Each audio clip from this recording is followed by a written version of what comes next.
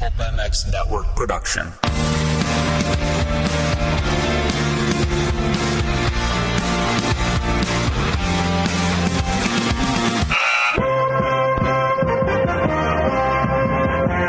Welcome to the Pulp Hockey Show with Steve Mathis. Support the show by clicking the Amazon banner on pulphockey.com before shopping. Follow the show on Twitter at Pulp Hockey. Subscribe on iTunes and find us on Stitcher or your favorite podcast app.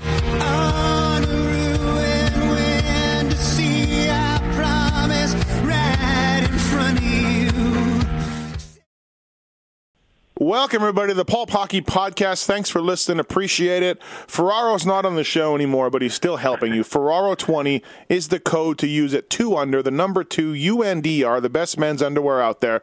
A lot of NHL players are running 2under, and R.A. Dickey from the Jays.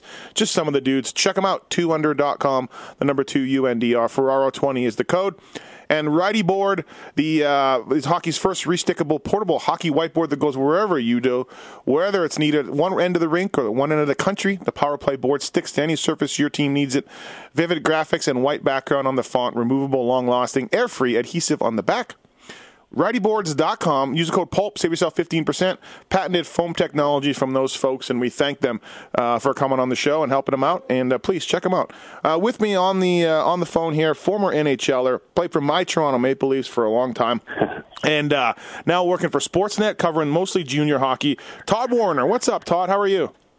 I'm good, Steve. Thanks for having me. So before we go here, Righty Board and 2under. This is new. Yeah. I want to hear more about this stuff. I got to get a couple. Yeah. Well, look. The bonus for you doing this is I'll get you this. Will you get it? Appreciate that. If you're not coaching, I don't know if the Righty Board will work. But hey, maybe you could stick it up, and if you got kids, you can use a breakout play. Show them a breakout play. I coach my little guy's 10-year-old team, so it'd be perfect. Well, then I'll get you some. And everybody likes good underwear, right? Yeah, no, fantastic. That's part of the perks of doing this show. Thanks to McElwain too, Dave McElwain, by the way, for hooking this up. I guess you guys played together, and he said, "Hey, I think Warriner will want to do it." So thanks to Dave. He's Dave's a good friend. He and I played in Germany together. We weren't Leafs together. He played with the Leafs before I came. Oh, okay, all right. And so we played in Germany together for a couple of years. He was my captain, so he's been a friend ever since. Yeah. Oh, okay. Yeah, he good guy, and obviously traded 4 times in a year. I had to talk to him all about that and everything. So yeah.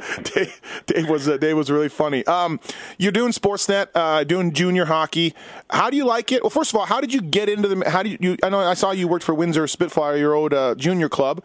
So just did you retire from the game and be like, hey, I need something to do? I like media work. I like TV work. Or how did that come about? You know, I had no plans to be in the media quite at all, really. When I retired, I was when I retired from Germany. I finished in 2010.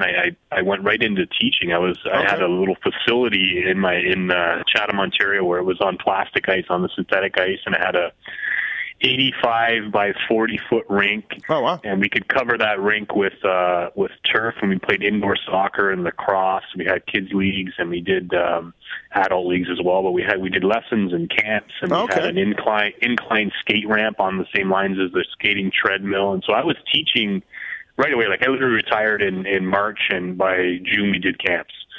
And so I got right into coaching and really enjoyed it. And so I really had no plan. I wasn't much of an interview, quite honestly. I was one of those guys, I toe the party line and keep it simple and generic, and that was me. And so I didn't really get into it. I did do that first year home. I was invited to do one of these broadcast seminars, and my sister happened to be home at the time. We took broadcasting in university, and she said, "You should do that. Like, you should look into that." I'm like, "No, I'm terrible interview." And so a couple of my friends that I played with were going to. It was through the NHLPA, and so I went, and it was really neat. I really enjoyed it. And so then the next year, I did Battle of the Blades, and while I was doing Battle of the Blades, one of my local radio guys would interview me every week, and we'd follow up about the week's program, and it was just sort of a fun thing just to chime in. And he got interviewed for the Windsor Spitfire coaching or broadcasting job, play-by-play. So that's how it all happened. So then the guys at Cogeco said to this guy's name's Chris McLeod. He's a local radio personality, and they said, "Chris, who do you want to work with?" And he'd been on the radio with me every week for about 3 months, and they said, "Well, do you know Todd?" And I've not spoken to anybody at Cogeco at that point. So that's how it started. So Chris and I, we went, we talked a little bit through the summer and just, bandied things around about the team. And I talked to Warren Reichel and Bob Bugner, who I knew. And then we started that first fall, and I guess it was 2012. Yeah, they own the Spitfires. Remember now? They own the Spitfires, for people who are wondering. Right. Right. So they're the owner and coach, and we're a coach so this year. And then, so that's how it started. And that's really how it all came about. I had some, guys like Kiprios and guys like Glenn Healy and Mike Johnson, who were my teammates and friends that I played with in Toronto, were involved. And when, they signed the 12-year deal with the National Hockey League, they wanted to do junior hockey, and I was been doing games. So that's how it all happened. It's a bit of a long story, but yeah, but I really have Chris McLeod, my friend who's a local radio personality and my play-by-play partner, for getting my name out there, and then that transferred into the Rogers gig. Yeah, I'm sure he lets you know that all the time, right? Yeah, he does. He likes to remind me. You're right. Right. You're the reason why you're on TV, Warriner. That's funny. Before we get too far into your career and talk a little bit about the NHL and everything else, a little bit of junior hockey talk. So I'm from Winnipeg. Are my Brandon Wheat Kings? I don't follow junior hockey, so you have to excuse me. But I know the Wheat Kings are in the semifinals. Are we Wheat Kings? Are we looking good? Yeah, they are looking good, and they weren't early on. That's the thing about Brandon. They had this team, out of the gate that was sort of predicted to be maybe the best in the country, and a team to contend, and their head coach and GM Kelly McCrimmon actually turned down a job with Toronto. I saw that, yeah. And to go work with the Leafs to kind of follow through on this group of players he had, and it was such a bright group that he wanted to stick it with us through this year. So they had a tough start. I mean, not a tough start. They had a decent start, but they weren't as dominant, I think, as people expected them to be. So, they had a lot of elite players, and we would always joke that there wasn't maybe enough puck to go around for all those kids. I think he probably had to sort out some differences with the group there, but they did start to play much better in the new year, and now they look really good going in the playoffs. And so they're going to play in the East Final, and I think Red Deer, who will be the host of the Memorial Cup, won last night. In Game 7 against Regina. So they're going to move on to the West Final. So it looks like it's going to set up to be a really good Memorial Cup. Brandon could be the other team. We'll see. But they're going to play Seattle. Is it Seattle or who are they? I should know that. That's how many games they've done lately, Steve. I haven't even followed up on it. But I do know Red Deer has made it to the final, the West Final.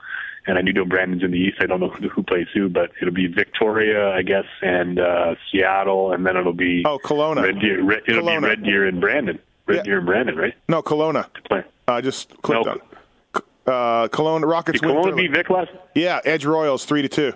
Yeah. Oh, I didn't see it. Okay, I saw the Royals were leading late, so there you go. So Kelowna gets back in again. Yeah. So that's a bit of an upset beating Victoria, but let me ask you this: so the Red Deer gets a berth to the Memorial Cup because they're their host city, right. But they make the Final Four, so it looks like they're going to be a competitive team regardless of how it goes. Yeah. But if they win the Western Hockey League title, who goes then for? Because there should be another team. Does the runner-up? Well, does the loser? Yeah, the runner-up would go. Oh, okay. Runner-up would go. Teams have played their way in as host before. Yeah, I know that it would be. I didn't know how that worked. Play in the final. Right. Yep. I didn't know how that worked.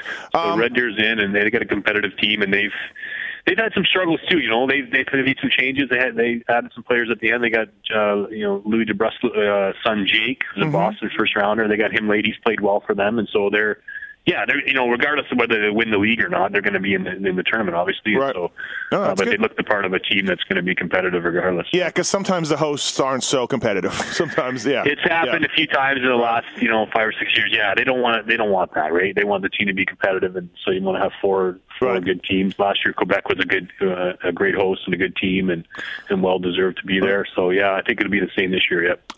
Kelly McCrimmon over at Brandon, and again, I lived there for 20 years before I moved down here south, and I follow it from a distance, but very few down years for the Wheat Kings, it seems anyways. He seems to be able to restock the cupboard, get the kids pretty quickly, right? Like it's a top-notch program. I was reading about them not too long ago. They had a stretch, I want to say 7 or 8 years ago, where they didn't make the playoffs, and that was a bit of an anomaly. Yeah, so they're always competitive. He does a great job. He's a hockey lifer through and through, right? Yeah. He loves the game. He was a good player in his own right, a college player, a junior player, a good pro. And you can tell when you talk to him that he cares a lot about the kids, and so when you have that kind of personality, and you're going to meet with families, and you're talking to parents and people that you want to recruit their son, and people don't miss that. They understand he's a caring guy, and he's going to do right by their son. So I think he's terrific, and it's no coincidence that the Leafs tried to pluck him out of there last year when they were making all those changes. So there's a reason why he's good. He's a good eye for talent. He's a terrific coach, and the kids all sort of say the same things. He really cares about your development. He wants to see you through and have success in life, whether it's in hockey or anything else. So he's a bit of a father figure in more ways than one, and better in some ways than most others. So I think again he's a lifer through and through, and the kids respond to him, and there's a reason he's able to recruit the players he is, and that's why they've had no down years. They've been competitive all the time because he wins people over. The London Knights, Mitch Marner, obviously, me being a Leaf fan, everyone talks about him. I'm sure you watch him, you do his games, everything else. It's a really funky rule where next year he can't play in the A, because of age. He has to go back to London or play with the Leafs. What do you think happens to Mitch Marner? Well, I think there has to be space for him to play in the NHL. Now, a lot of people think, there's a lot of room for him to develop, they worry about injury with his size. And I've not seen this guy get hit in open ice or along the boards in 3 years. I don't know what the worry is about him. For him to come back, he's got 280 points his last 2 years. Where's he going to go from this year? It looks like his team could very likely be the representative of the OHL, and so I don't see how they don't use him. I can't. The only other thing is to somehow have some kind of a rule where each team in the NHL can have one player designated. I've heard this bandied around a little bit about one player who can sort of has exemption status and he can go to the American League as a teenager. But I don't think he has any more to accomplish in junior. No. I watched him practice the other day. He's on a different level than even the good players on the Knights, and so. I think his time is now. A lot of people don't think that. I think there's parts of his game he'll need to improve, especially with Mike Babcock as his coach. But he's smart. He's come a long way in a short period of time. He's improved. He does things you can't teach. I don't think there's any reason for him to be back in junior next year. And I think there's other players there that are also ready. Dvorak. So I think if the Leafs, they've said all along in the rebuild that they want to take their time and have patience with these young guys, and I think that's true. But I think we also saw at the end of the year when they auditioned some of the young players that the gap is narrowed. The gap between junior and pro with the rules what they are and allowing players to skate and free them up to do their thing and not have all the obstruction and violence. I think it helps young players make the jump quicker, and I think he's one of them. I think he's ready. Yeah. They said, not that he's Gretzky, but Gretzky's going to get hit. Patrick Kane's going to get hit, and these guys somehow, Todd, they survive because they're so good. They just don't put themselves in those spots. Too smart, too smart, too aware. I watch him. You watch him. He's got it all sorted out. He's shoulder checking. 360 degrees what's happening around him all the time, and those best players do that. I wasn't one of those guys. I got hit a lot. So I admire a player of his stature that, doesn't get hit. And guys are looking for him. Guys are trying to pin him and get him out of the play. And he spins off. And he's smart. And he uses his space well. He's just a gifted kid. So in your mind, he makes the Leafs next year. He can and he'll be successful. If you had to sit back now. I think he'll I like it a little bit from Nylander. Right. Nylander a little bit. He's small, and I think he'll always score. And it'll just be the growing pains will be, and it's the same with the Mike Babcock team is, you want them to be smart when they don't have the puck. And what are they doing when they're not creating offense? Right. What else can they contribute? And I think he had those same things to say about Nylander, and I think you probably have the same struggle with Marner. But there's no question he's ready. talent-wise, and if you surround him with those other young players, I'm sure they'll all grow together and really enjoy it. But he'll have to learn some things to play without the puck and where to be and all the back checking and all those things. And so he'll have some things to learn. He's always had the puck, and he's always been an offensive guy, and he's always been the guy that's the focal point going north. But he'll need to learn a few things. And Babcock's real keen on that and teaching guys how to play, because most of the guys had to go through that already this year, and so he'll be one, I would think, next year that'll have to do the same. So, yeah, I think he's ready. And no question, talent is there. It's just how quick a learner will it be, and how quick will he fall in the line to their system, and if he can do all that, and he'll win over the coach, and I'm sure he'll get a chance.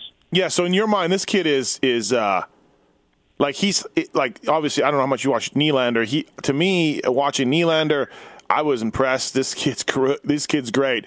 Marner's maybe better, huh? I would say, I like the way Nylander skates. I think Marner is a good skater. I wouldn't put him in the class of Nylander yet, but Nylander's got a year of professional hockey under his belt, and he's been an elite scorer at the American League. That's a step in itself. But do I think he can be better? For sure. I think he can be a better pro. I think right now, if you were to compare the two of them, I'd probably put Nylander a little bit ahead. But I think Nylander showed in his brief stint at the end of the year that he could be, he could get you 50 points next year real easy. And so, can Marner do the same? I think so. It'll be all the other things away from the puck that'll have to be sorted out. But as far as scoring and being able to contribute, the skills and the mind to adapt, I think they both have it. It's just whether they'll be able to fit them both in at the same time. That'll be the trick, right? Right. Getting back to talking about Marner's club a little bit, the London Knights, Dale Hunter owns it. I think Mark Hunter still owns it, right? I think he just works for the Leafs, but he does still own it. I don't know, but I think they're both. Yeah, they both own it. Hunter family owns it. Yeah. There's all this talk about them having all the advantages. They have a great rink. They have a packed rink. They always seem to get the best players, whether it's Domi or Marner or Kadri or all these guys over the years. I'm missing 20 dudes that were that've been superstars. What is it about their program? Kane. What is it about their program?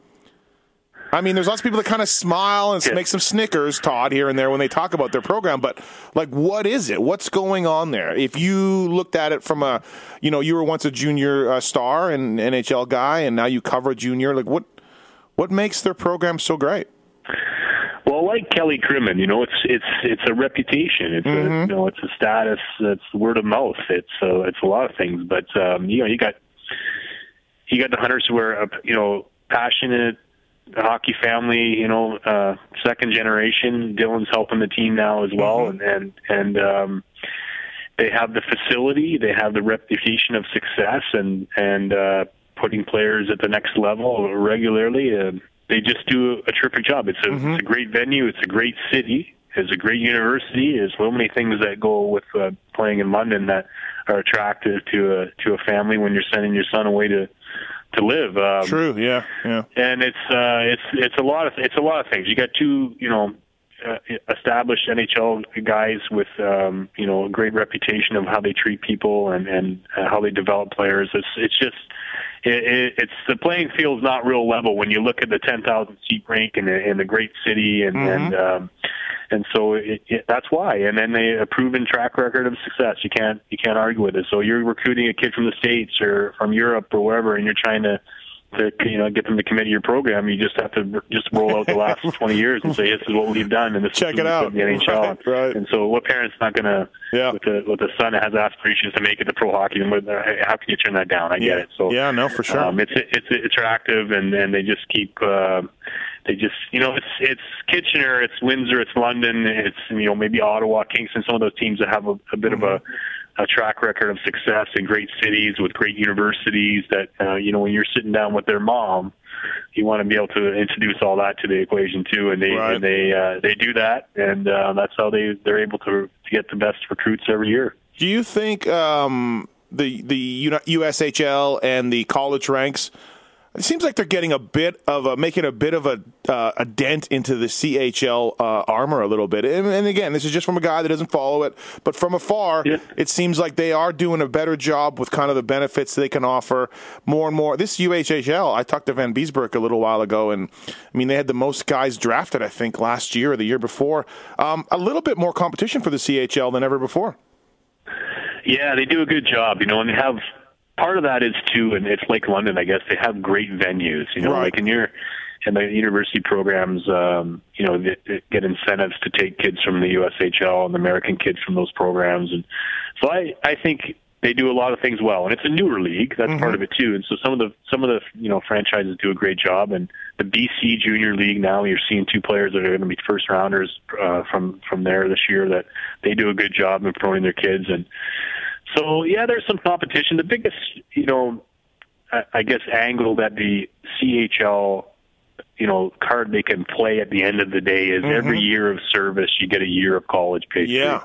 So that's a tough one. When you're saying at 16 years old, you're trying to decide, am I going to hang around for 2 more years and play, Junior B or Tier 2 hockey or USHL, BC Junior, whatever it may be, and you're guaranteed, 2 years of paid university at a Canadian university for those 2 years that you would have to wait to get into a potentially an NCAA program, then that would be hard. I was that kid too, I heard from all the schools and I wrote my SATs and I was debating because that kind of it all happened so fast. I didn't really know. I was sort of planning for 3 or 4 years down the road, and junior came along. I had a school package right in front of me on the day after I was drafted, and it's like, well, how can I lose, right? Sure, so that's where the CHL has been able to maintain the pace of recruiting, and it's a smart choice by them. It's an expensive one in a lot of cases because the kids do cash in on that, and they do have a brief window to do it only, which is the next big issue. But I think that's where they are able to make inroads into the NCAA because it's really the same thing. You just do it when you're done junior, and you get to focus on your junior hockey and get your high school and all that out of the way, and then you have this in your back pocket whenever you want it. So that's a tough one to compete with, really, in the end, right? Yeah, I'd like to see the length changed on when you can take advantage of the CHL schooling. Like, what is it, 2 years or something? And I think, yes, 18 months. Yeah, there was a big thing on that. The whole, junior hockey. Because these kids are trying to make Players Association is trying to make a statement on that. Yeah, I think they made a good point. It's never going to happen where there's a union, but I do believe that is a sticking point where they'll probably look at that. 18 months, you want to be able to go, you want to have 2.5, 3 years to really decide if you can play pro and if you're going to get your foot in the door and be able to make a go of it. 18 months isn't really enough to to really sink your teeth into trying it. And so I agree. Like, they're done at 20. By 23, you should be able to cash that in still, I think. Yeah, I agree. And so that has been talked about, I know, and I think the players agreed sort of en masse after the fact that I got to go to the East Coast League. I got to try it, but then I had to make a decision by the next fall, really, because you got to get enrolled. So it's not really enough time to make a proper go of it if you want to play professionally. And so I think that'll be a change that they'll have to make just to keep pace too. Getting into your career a little bit, 4th overall by the Quebec Nordiques, drafted in '92. Nice draft by you. Nice draft position. What I forgot about you until I was doing some research is, you played for the Olympics in '94 in Lillehammer. I forgot all about that. That's a really neat and unique thing. Like, how was Quebec? Yeah. Was that your decision? Did Quebec say, "Hey, kid, go play for the Canadian national team"? How did that work?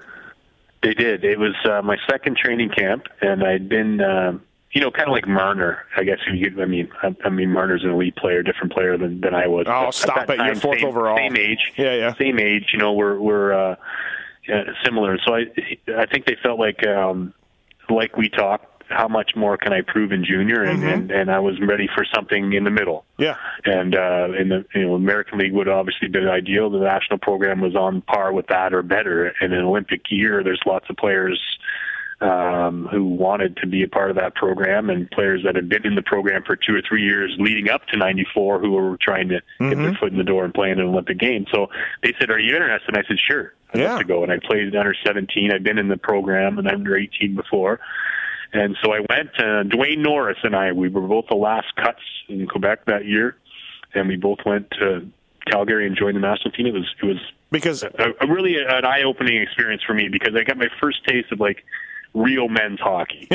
You know, because I'd only played junior then. I'd been to pro camp, and pro camp was just you play. I played some exhibition games, but you really, you're with a team now, and you're traveling around Europe. You're playing club teams all over Europe. You're playing exhibition games against NHL teams, and that was really, and the training. Like we practiced twice a day. We were in the gym. The people, the psychologists, the nutritionists, the people that really come and take time to show you what you need to do, right?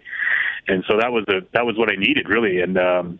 So it was an exciting year. We had a tough year. I mean, I don't know if you remember, but we lost to the Americans 10 of 11 times. No, I don't remember that. No, so we played them. We played them all over. We played them in New York, Minnesota, Colorado, Toronto, all over the world. Exhibition games leading up, and so we had a tough record. They were a good team, and we just couldn't beat them all year. But we sort of, we went to Izvestia in Russia. We lost to France. We got beat by a Russian team. We got beat by the Swedes. And so we were kind of getting some bad press. And that was sort of around Christmas. And when everybody, I think, went away for a few days and just came back and said, okay, let's get this going here. We got 6 to 8 weeks. Let's find out how good we can really be. And then we played really good for a stretch. We did a tour across Canada and beat a Russian team like 9 out of 10 times. And then we played in the Globen, the Swedish tournament, made the finals about 3 weeks before the Olympics. So we felt good going in, although our season maybe didn't show it. And so people kind of wrote us off as no chance for a medal. This team is going to be 6 to 8 to the best. So we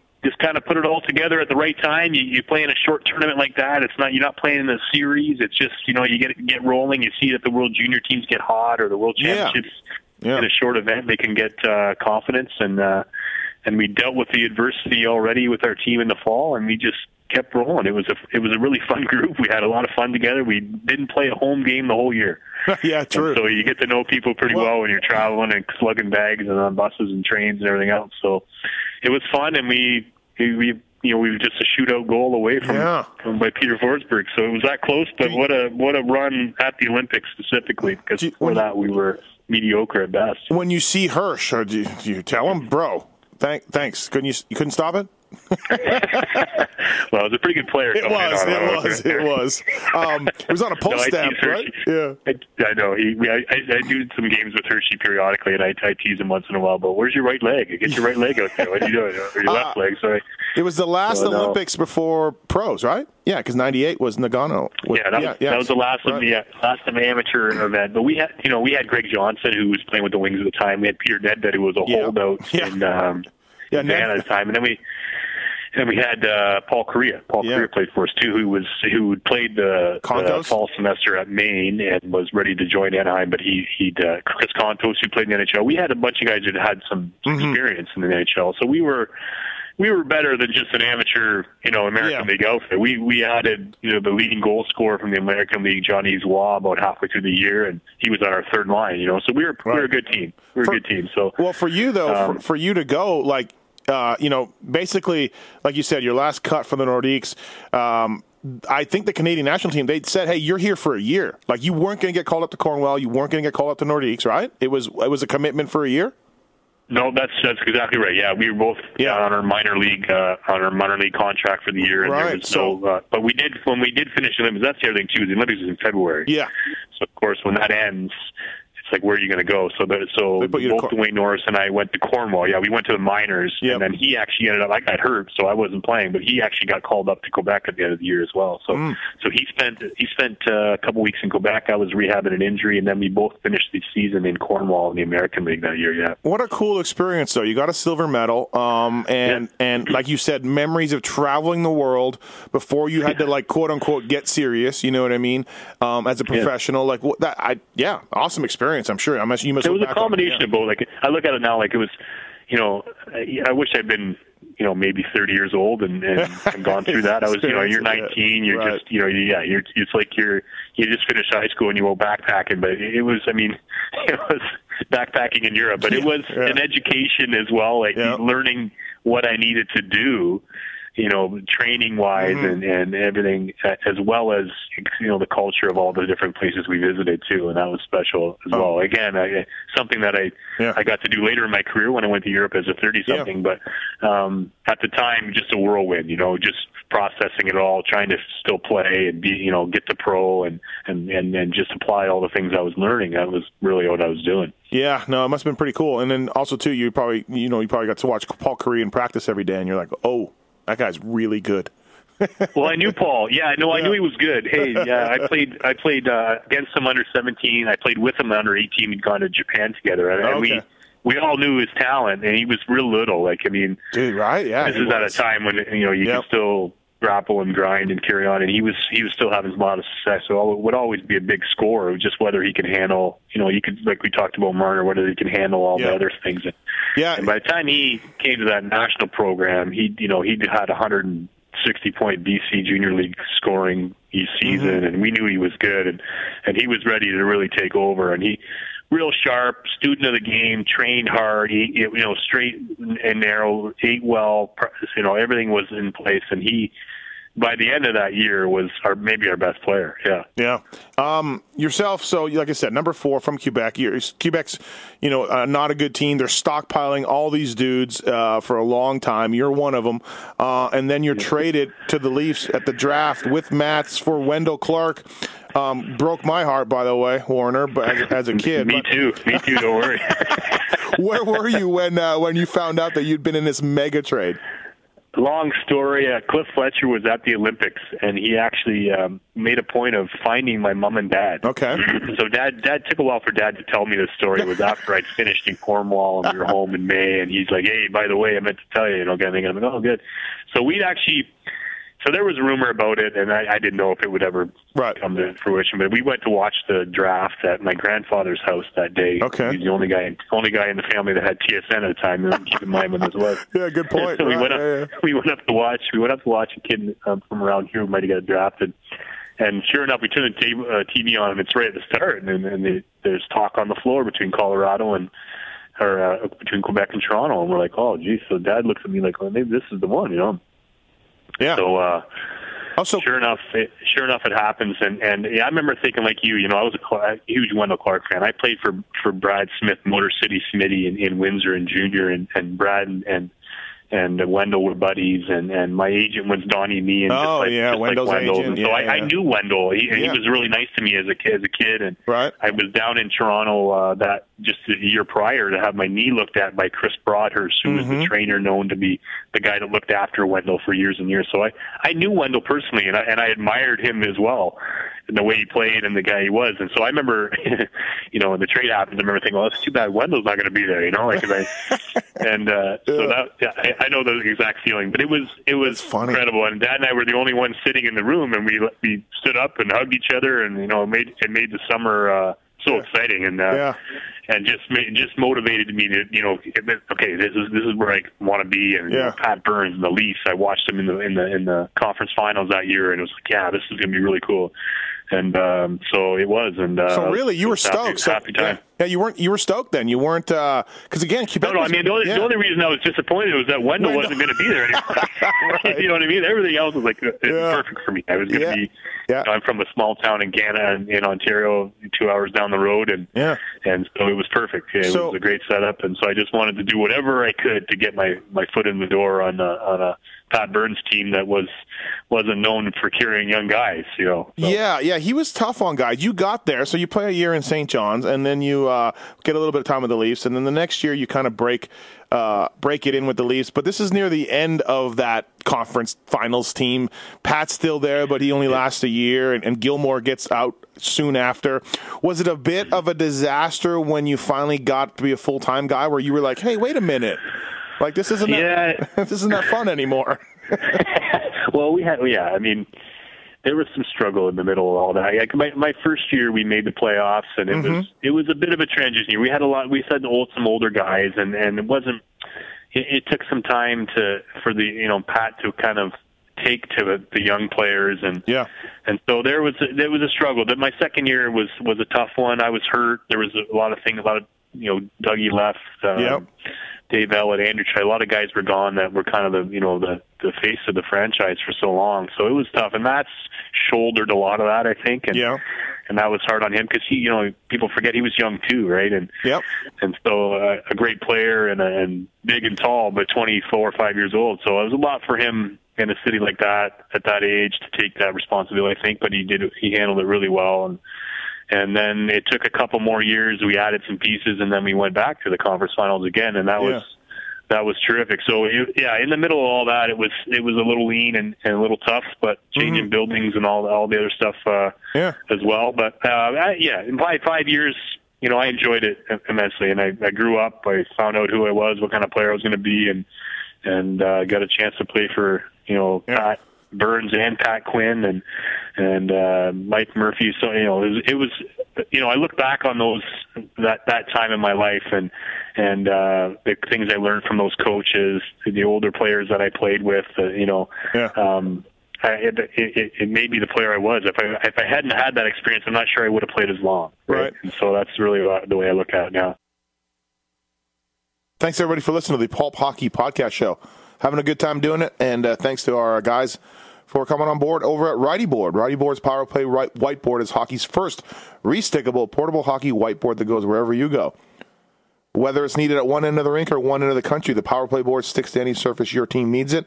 Vivid graphics and a white background on the front. Removable, long-lasting, air-free adhesive on the back. Visualization is now your ultimate weapon.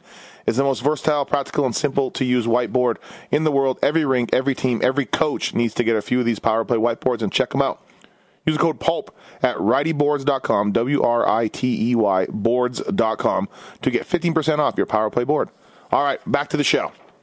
Yeah, so it wasn't, okay, so my next question was kind of going to be like, okay, so you're the 4th overall pick. Now, look, Mats was the star that got traded for Wendell, but in a way, Todd, you were as a kid, I'm like, oh, sweet, 4th overall Warriner, like, this is awesome, and Sundin, like, even though I loved Wendell.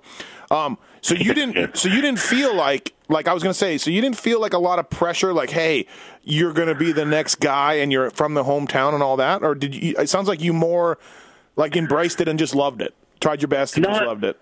Not right away. Like, I guess there was stretches where I think it was only when I got hurt. I had a lot of injury. Like, I felt like, wow, I'm hurt again. I got to get, When I got traded there, no, I was just thrilled to be in the organization and not, because I knew, some of the people in the organization already, I felt like that was a good place for me. I felt comfortable without having really been around it. So, and then, I remember day 3 of the first training camp, I fell and dislocated my shoulder. I got hit in the face with a puck. I missed the first 10 days of the camp. And that was the year of the lockout. That was the lockout year, right? So the camp ends and we were locked out. I remember, like it was yesterday, I'm in a sling in the room and they're like, boys, we're going up, we're leaving, we're done. And so I was like, what do I do now? Like, I can't play anyway. What am I? And then we had meetings. They wanted me to go to the American League. So I remember thinking, well, I'm going to go to the minors. I can't play. So it wasn't until the next training camp where I had a tough year in the minors. I had 10 goals or something, and I had a dislocate. I was wearing a harness until the new year. And so I remember thinking, wow, I got to get playing again, right? And just wanting to be healthy and try it. And so I worked hard that summer. I had a lot of time off and kind of rehabbed my shoulder and got my ankle, which had been bothering me back from the Olympics, right again. And then I felt much better at camp. Had a good camp. And, Burnsy, I remember that we were in Collingwood, last cut. Burnsy called me in, I want you to go down and play in the minors. And I was really disappointed. I thought I played well enough to stay. And then, and then I went to the minors, played well, and Bill Berg broke his ankle. Okay. And about 3 weeks into the NHL season, that's when I got the call. It was the first call up, and I never looked back. So, it took some time, and there was some pressure. You're a Leaf, and you're part of a big trade, and I'm sure. But it was really only when, I guess, after that second year when I was hurt again, and I thought, geez, I'm missing the boat here. There's players coming in, and I'm getting behind, and that's when I felt the pressure to play and be ready. Was it cooler playing in Maple Leaf Gardens for a little bit or playing with Gilmore? What was cooler as a Toronto kid?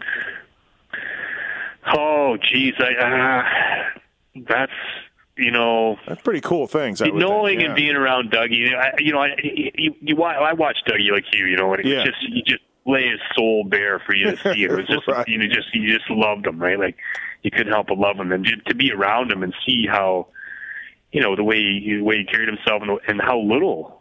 I remember thinking, geez, he really is littler than you think, and, right. and he just go out there and he just never got tired, and he just give it his all every shift. I always say, like, when I'm coaching now, if I find a young player that plays with that, you don't find them very often, trust me, but small players who play with that kind of edge and play in your face and are tireless, they push all the bigger guys to be that much harder to play against. Right. If you're Dave Andrechuk and you're looking at your centerman playing like that, you're like, wow, I better get skating. Right. And it just makes your team that much better, I think, when you have a player like that on your team. So I was, I thought it was really cool.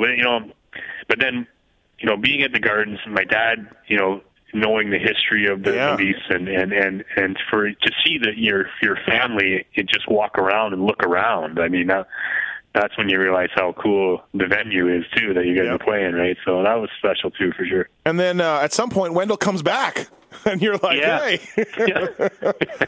You're like, that was great. There was rumor. Cliff took some heat. You remember. Yeah, that wasn't it wasn't a great trade. It wasn't a great trade to get him back.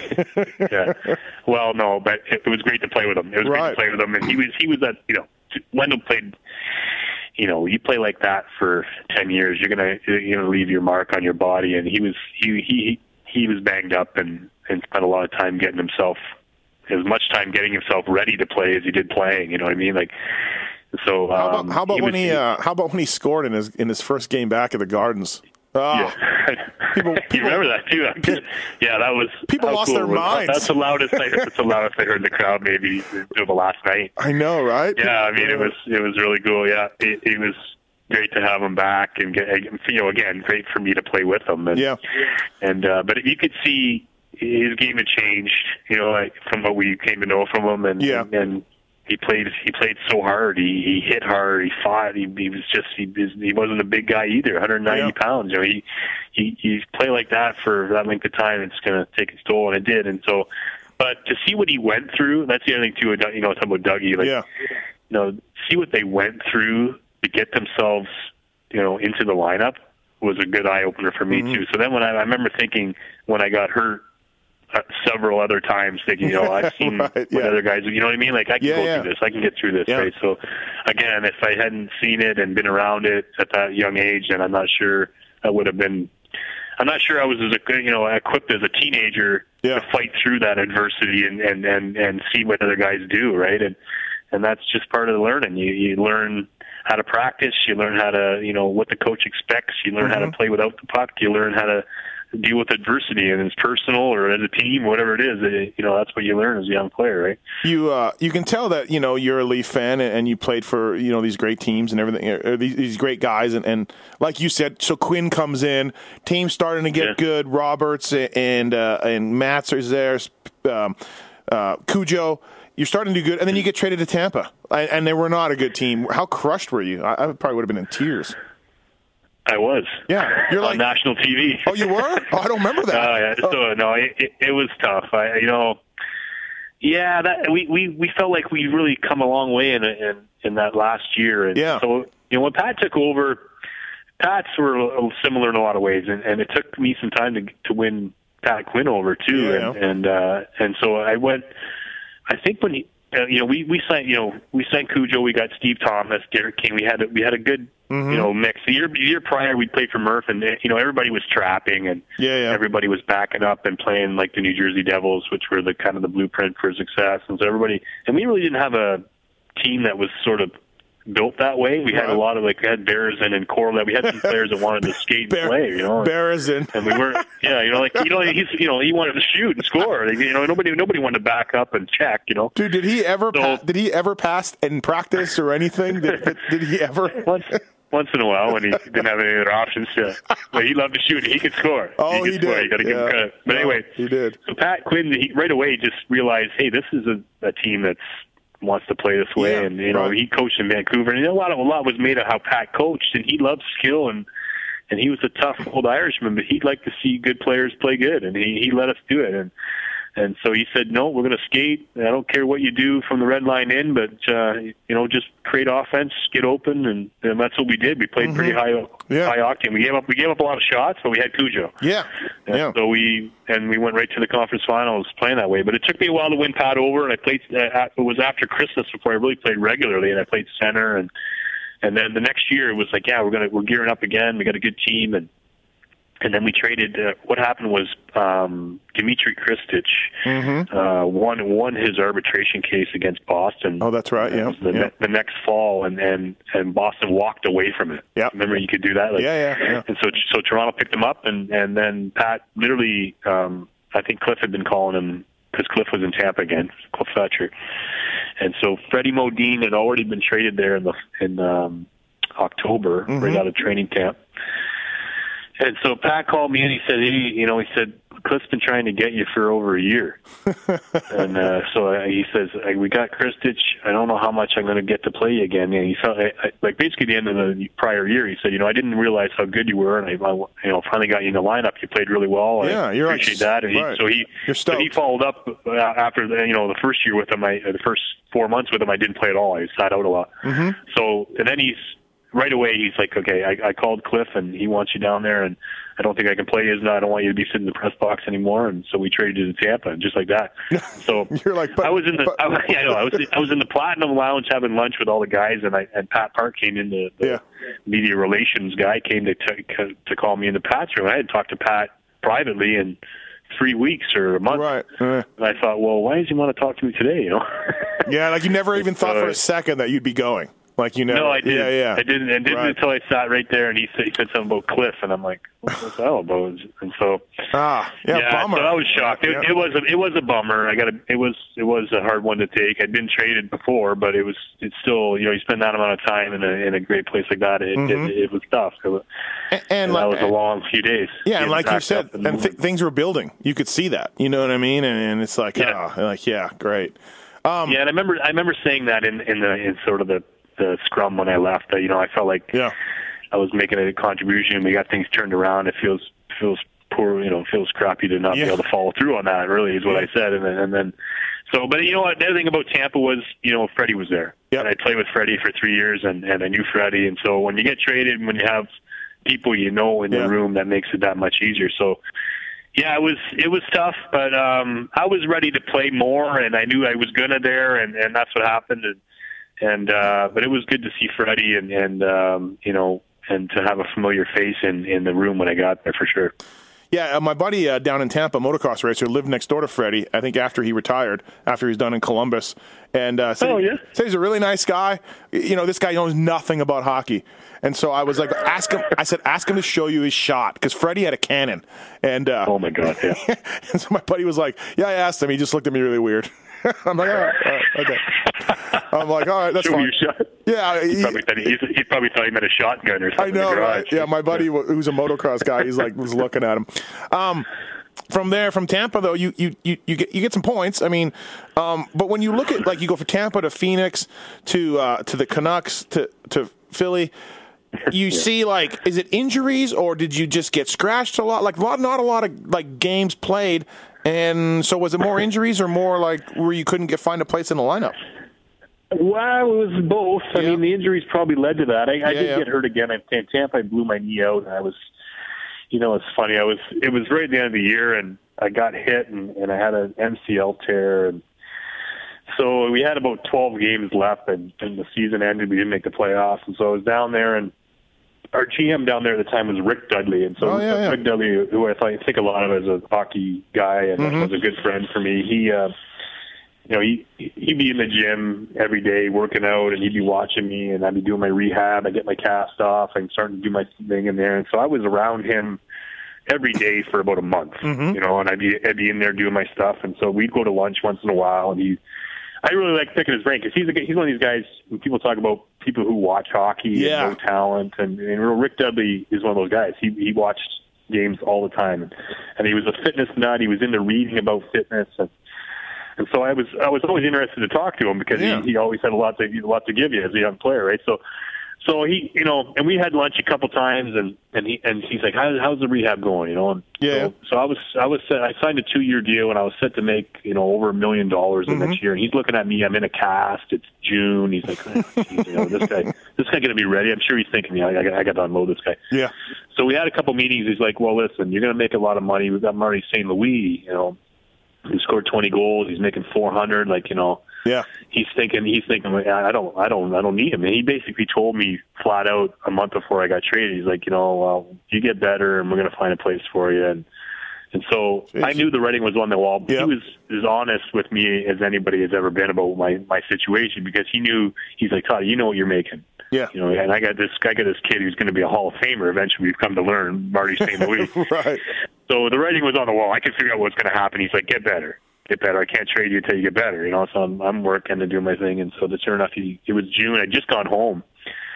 I want to say, I'm not sure the date exactly, but I'd just gone home. I'm feeling better. I was, going to start to skate, and I got the call. He's like, yeah, this is the call, So I knew it was coming, but he was fair and honest, and so that didn't help. And then I got hurt again in Vancouver later, where I played injury-free for about a year there, and then I hurt my back, and that was sort of the beginning of the end for me. Jeez, yeah. I played about 40 games with the Sedins on their line for quite a stretch, and then I hurt my back, and that was tough. I took some time, and then I got traded at the end. That was my last year, really, was between Philly and Vancouver, Philly, and Nashville. Yeah, Nashville for 6 games.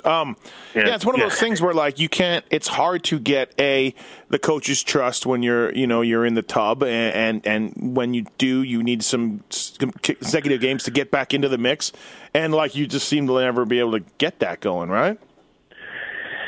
Yeah, I guess so. I mean, I take full response. I mean, I worked hard. I was always in good shape. I tried to look after myself. I just had a tough, 3-year period there where I couldn't really. And then start of my career and the end of my career is all bad. That's sort of the way it goes sometimes. Yeah, and then you sort of get typecast, and it's hard to get your foot in the door anymore. You're having trouble even playing. So that was all right. I don't have any regrets. I went to Europe, and really it was, in Europe where I maybe played the best. I was 30 years old, but I felt like I didn't want to retire when I left NHL, and I wanted to keep playing. Did you have any offers, or was Europe the best money-wise and the best situation? I had a couple of two-way offers, but it was as camp was breaking, and I'd missed camp, and it was right. Geez, am I going to go? So I went to Europe, and having been with the national team and seeing some of the countries and knowing some of the players who are there now, and I felt a lot better. But I did have an offer to go to Russia, and in hindsight was with Ovechkin. When he was draft eligible, would have been really cool at CSKA Moscow. Right, Moscow Dynamo. It was Moscow Dynamo. But Finland and Sweden were two of the other. So I ended up going to Finland, and it was largely because Kevin Hodgson. Who was a goaltender from the Wings. I'd played with him in Tampa. Great guy, good friend, funniest guy I ever played with. He was going as well. He was going to Jokerit in Finland, and I went with him. And Glenn Metropolit was playing there at the time. So I knew Glenn. I knew how good a player Glenn was, and I knew Kevin as a teammate in Tampa. So that felt like the right fit. And I knew Helsinki a little bit. We spent a few days there with the national team. From the national, Yeah, so I really felt like once I got to Europe, when I got to play more and get in, feel like I was in good shape and injury-free for a stretch after Finland, that I really played better. But it's funny because I can remember running into what's his name from Vancouver? Anyway, a scout. And I said, it's funny, they want you to run the power play and carry the puck. I haven't done that for a decade. He's right. Like, I know what you mean. It's like, you're not so used to playing a certain way and a certain style of player that all of a sudden it's like you're asked to be a good player again. Yeah. You're like, wait. It took me some time to do that, and Steve Tambellini. I was in Finland and talking to Steve Tambellini. He's like, I felt the same way when I went back to Switzerland when I was at the end of my career, and and you have to just think like a player again. Yeah. Think like a player. And then, you're like, oh, wait. You're like, I got these Yeah. skills. I got these skills still. Like they were buried, but they're in there. Yeah. Yeah, that's exactly how it felt. And then so eventually I was hurt again later on in my time in Europe, and that supposedly was the end. But it did feel like in the middle of that I got back to just the fun of playing again and being a reliable player that you can count on, and rather than just rehabbing and trying to chase the game a little bit, So. Yeah, whether it's McElwain or Doug Smale or these, I've talked to a few guys who went to Europe. Now you played for Jokerit in Finland, and then Swiss League, and then the German League. Everybody has fun. The money's pretty good. It's low. It's not many games. It's a nice, fun way to make some money and have some good career, right? Like, you know what? Europe is it is great. There's lots of guys from home that play there now. The style is much closer to the NHL now than it's ever been, and the ice is bigger, so it's never going to be the same. But I think that the skill level and things at the NHL level in Europe are much closer now. I think, for me was, just the thing is you play a shortened schedule, but you practice a lot. And really, I often see the people, they're like, oh, you only play 55 games now. I'm like, yeah, but you practice twice as much. Right. Like I played the last few years outside of the Philly stretch in Nashville where I was in the Western Conference, and literally, you never practiced. It was just all about getting off the plane, getting some rest, and getting ready for the next game. Right. All really, and so, that's the one thing about Europe people don't know is that you're practicing an hour and a half, sometimes twice a day. Jeez, so it was the best thing for me. And I remember thinking at the time, like, wow, I'm not getting younger. I don't know how long I can do this. But at the time, when you're trying to, sort of reclaim your skill and try to be a valuable player again, you need time to work on those skills, and you need practice. And so, whereas when you're a bit player on a Western Conference team, you're flying around. You don't have a whole lot of time to work at things in practice. It's all about rest. And so, I remember thinking, wow, this is a lot more than I thought. And it's a great experience. I enjoyed every place I played, but you can see why, the development model now for the American League, say, is more based on what they're doing in Europe, because you get more rest. You're not on the plane, and you're not playing 3 games in 3 nights, and you have time to be in the gym and practice and develop and look after yourself. And that's what you want when your young players are close to the NHL. And so I feel like that's sort of the model that you'll see a lot of the NHL teams push on the American League. And I know it's not, you already saw the Western Conference. They only play 60 games or whatever, right? And there's more teams that are looking forward to doing that too, because I think it gives them time. It gives kids time to get the rest, get in the gym, get stronger, you develop faster rather than eating pizza and sitting on the bus. That's not really how you get better. Yeah. So, I thought Europe was like that a little bit. I was actually a little shocked at how much they practiced and skated. It was good for me. I've been to Europe a bunch. I go 3-4 times a year for many years, for 20 years now. I couldn't live there. I could not live there. But I guess if you have. It's a long story. But hey, when you got a buddy there, a couple of friends playing with you, and everything's I guess it's different for you. But man, it's tough. It'd be tough. I mean, we had it's easy for me to say because we have sort of this ready-made family that are already there, ready to take care of you, right? But we really liked it. It's funny. We when you go to Europe and whether you're playing in the elite level or I played the second league in Switzerland, I mean, you're never gonna find an apartment quite like what you're used to, So my wife and I always joke, like, we were in Europe with 3 kids and they'd put us in this 800 square foot apartment and with 2 bedrooms and we just made the best of it, like we look at it now like, wow, we're thankful we had that experience because we realize you can live with a whole lot less. That's true, right? I tell people that now. They're like, "What do you mean? You live in a 2-bedroom apartment with 3 kids?" I'm like, it was easy. Like they made it work, and so we have a nice little home here. It's got 4 bedrooms, but it's not huge, and so now we know, like, we might have been that family with the 8,000 square foot house or 10,000, that can't pay the bills. You know, like we always feel like that was smart for us to have done that and realize how the rest of the world lives. True. You know, and so we like that about it. But again, my wife had her own group of wives and girlfriends who were ready to take her in and look after her and help her out. And the kids, and I got my own teammates ready-made already there. To move to Europe and pick up for work or something would be a different experience, I'm sure. But we're glad we did it, and the cities were all great. You know, we like Germany and Finland, Switzerland, all the same, really. Yeah, I was going to say, which stop did you enjoy more out of the three countries? I lived outside of Stuttgart for a little bit. I was miserable. It was winter, but I didn't have any sort of support thing. I was just trying to be a mechanic for a racing team. But so out of Finland. Finland. Yeah, Finland. We went to Finland. You know what? Finland it's like playing in Winnipeg. Yeah, you know what I mean. Like it's that kind of place. Like it's a winter city. And they love hockey. And my wife and our daughter was months old. My oldest, who's going to be 13 next week. Yikes! Yeah, scary. And we walked around the city. We had an apartment in the city, and it was funny. It was one of those apartments where we'd put the stroller into the cage elevator. Yeah. Okay? Cage that closes. You know, right. And we all couldn't fit in the elevator together. So the stroller would go in by itself, and we'd send our daughter, 8 months old, all the way up to our apartment on the 4th floor. And my wife and I would wait for the elevator to come all the way back down. Jeez, crazy. Panicked that she was okay up there by herself, and then we'd squeeze into this little elevator, just the two of us. Oh, I know. So people stop you on the street.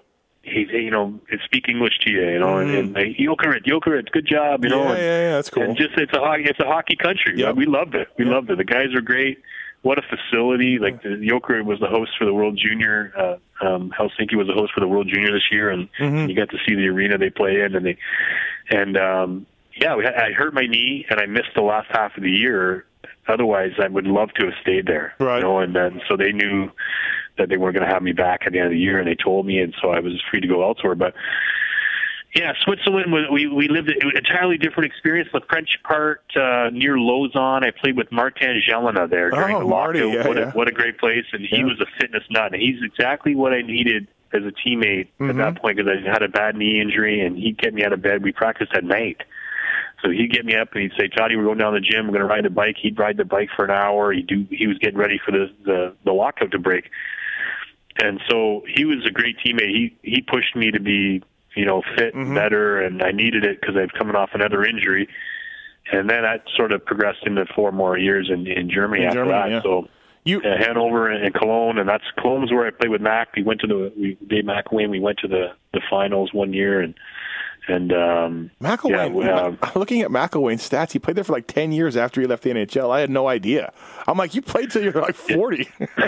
It's funny. When I left Finland and I had no contract, I remember poking around some of the leagues and getting some websites and thinking, oh, wow, Dave McElwain's still playing. Right? I didn't really know Mac, right. And that was 5 years later before he retired. Yeah. And I remember, I didn't know Dave, but he knew Wendell and he knew Dave Ellett, and we had mutual friends in hockey. But I never met him, and he's from a little town just north of me. So I thought, oh wow, Dave McElwain, he's been gone for a while, and he's still playing. And Rene Corbet, and you see all these names, and you're like, wow, a lot of these guys are over here. So Germany always looked enticing because there was 4 or 5 guys on each team that I knew, Canadian guys, And so I thought, well, that'd be cool to get to, because you go to Switzerland and you're not sure sometimes who the imports are going to be. You may not know anybody or have to speak the language. So anyway, I end up in Hanover. We had a team of 9 Canadians, bunch of guys that I played with: Steve Guala, Marty Murray, Sean Hines, Dan Lambert, Jeff Finley, Trevor Kidd was our goalie. Oh wow! I didn't know that. So, okay, so we had a fun group, and then from there, Mac, Dave, really, and the coach at the time in Cologne, Doug Mason, kind of recruited me to come play in Cologne. So that's how that happened, and played my last 2 years there. It was great. Dave and I retired at the same time, and he was quite a bit older than me, but but we enjoyed playing together, and it was a great city. Cologne's one of those cities, Germany, as you know, it's mostly about soccer, but Cologne's one of those cities outside of Bavaria that's a real hockey town. It really is. And they got a great facility, and they got a 15,000 seat rink, and it's a special. It's a hockey town. It's a big hockey town. And you don't have too many of those in Germany. Yeah, no, I went to one game when I was there, like 98, 99, and I was impressed with the air horns and everything else. Like they were into it. You looking at your stats, you put up some good numbers, but also Warriner, you were a goon. Your penalty minutes were high. Yeah, no. I don't know. Like no. Well, no, they were higher for 34 games, 185 minutes in penalties. They give away 10s for hitting too hard over there. Oh, do they? Yeah. It was tough. You know. Yep. Yeah, I had. Yeah, I don't. That's not really my thing. But no. There's a bit of a. It's a different set of rules. Like right. Part of that was to. The obstruction, like the new rules that they implemented in the NHL, the Germans kind of took on as well, and so a lot of the older guys that went to Europe at that time were playing like we did in the early '90s. Yeah. Being able to trap and grapple and grind and hook and hold and all this stuff, and so they were still allowing that in Europe. Well, all of a sudden, halfway through, I think it was my first year in Hanover, they started to adopt the same rules, and so then it became everything. Like you couldn't hit hard, and you had to be real careful out there. And then the referees, you kind of get a reputation. And, they're so I had to look over my shoulder and see who was refereeing, and guys would be falling down and carrying. It was like soccer. Right. It became like soccer. Yeah. So, those numbers aren't really reflective of how I played. How you're played. Just tens in my mouth. That's what it was. Before we let you go here on the Paul Pocky podcast, Todd Warriner from Sportsnet. You mentioned playing with the Sedins and how good that was, and then you mentioned, gaining the trust of Pat Quinn and everything else. But what stretch of hockey do you think in your career, you probably put up your best numbers in Tampa, what stretch of hockey do you think where you were playing at your best? Is there a part that comes to your career where you were like, man, I'm on fire, like everything's clicking and everything's working for me? Is there something that comes to mind? Well, that was pretty streaky. I played the stretch, down the stretch in '99 when I played center in Toronto with Pat Quinn. I played mostly with Mike Johnson and Derek King that year. That's the year I look at, like a 3-month period where I played pretty well. There was a stretch at the end of my first season in Tampa where I think I scored 8 goals in 15 games or something. And but really, probably in Vancouver. Like I think about the time, I went to the minor. I got traded to Vancouver over Christmas, and I went to play in Winnipeg for the Moose. Yep. And I loved it. And it was really again, like I'd been in Phoenix, and I was, in and out of the lineup. I think I averaged 5 minutes a game for 18 games I played in the fall. That's it. So I really needed to play, and again, I'd been hurt the year before when I was in Tampa, and I was trying to get it, So I went down, and Stan Smeal was coaching the Moose at the time, and that's right. And I played half the game for a month, and it was awesome. And so then when I got called up to Vancouver. I was ready to play. I was in shape and ready to play and take on a bigger role. So that was the year that the Vancouver, we had to play. I think we played 750 or 800 hockey just to make the 8th spot in the West, and only to get the Detroit Red Wings in the first round. So, but we went into Detroit. And we beat them the first two games. In Detroit, and then we came back, and then it was a blow up from there. But that stretch in that fall, I played well, and then in that spring, and then the next fall, I think I maybe played the best 50 game stretch of my career. And then I got hurt again. So, and that was the beginning of the end, really. So, I think I was older. I was stronger at that point. I mean, I probably had better numbers during the other stretches in Toronto and Tampa, but I feel like I was ready to be a good player, and then I got hurt. Yeah. So that hurts. So that was the series where Kluche let that goal in, and fans were all over him and all that. Yeah, I remember that 2-0 lead. Yeah. What does anybody ever told you how good you were as a video game hockey player? No, I don't know. Yeah, you were good, man. Like I remember, you were fast and yeah. So I don't know if I ever. You're one of those guys when you were a kid and you play these games. You're like, Warner's really good in this game. I'm putting him on. I'm playing with Dougie. I'm putting him up with Gilmore. Oh, really? Oh, yeah. You should have called Pat Bird. I know. The same thing. Oh, man. Yeah, that's right. Hey, Pat, put him on there. Pat didn't suffer a lot of fools. Pat seemed like a very angry man a lot of the time. Yeah, he was tough. I liked him. I mean, he was hard on me, and I needed it. I look at it now like, thank God he told me that, or thank God he made sure I did this, and made sure I did that. And Mike Kitchen was sort of like his guinea pig. A lot of times would send messages through Mike, but Mike was fair and honest with me. He's like, hey, listen, Pat told me this, or so. Yeah, I mean, he wasn't big on he liked his veteran team. He wanted guys. So it took some time, and I kept my head down and just kept working, and that's all I knew to do. And so eventually he gave in, and it's like I heard the other night, Steve Ott. They said, why would you put Steve? It said to Hitchcock, why would you put Steve Ott in? He hasn't played since December, and Steve Ott said he broke me down. That's a good point, right? Yeah. So Steve Ott was in Hitch's ear every day for the last 3 months. Yeah, just getting on him. Right. So I was the same way. I just kept coming, and I was going to do whatever I could, and eventually he had to play me, right? Yeah, no doubt. Well, thank you, Todd Warriner, for doing the podcast. Kept you a little longer than I thought, but that's awesome. That's right. A nice career, 453 games played in the NHL, a silver medal from the Olympics, some European playing time. I think, too, isn't the NHL pension 450 games? So you just got it by 453. Well, fully, like a full share is 400. Oh, okay. I thought it was 450. I did really just get it. Yeah, nice. So. And you're on Sportsnet talking about junior hockey a lot, and you're on some podcasts with Jeff Merrick, and so people can find out more about you. Thank you for taking the time for doing this, man. Thanks very much. Thanks for having me, but I enjoyed it. All right, thank you.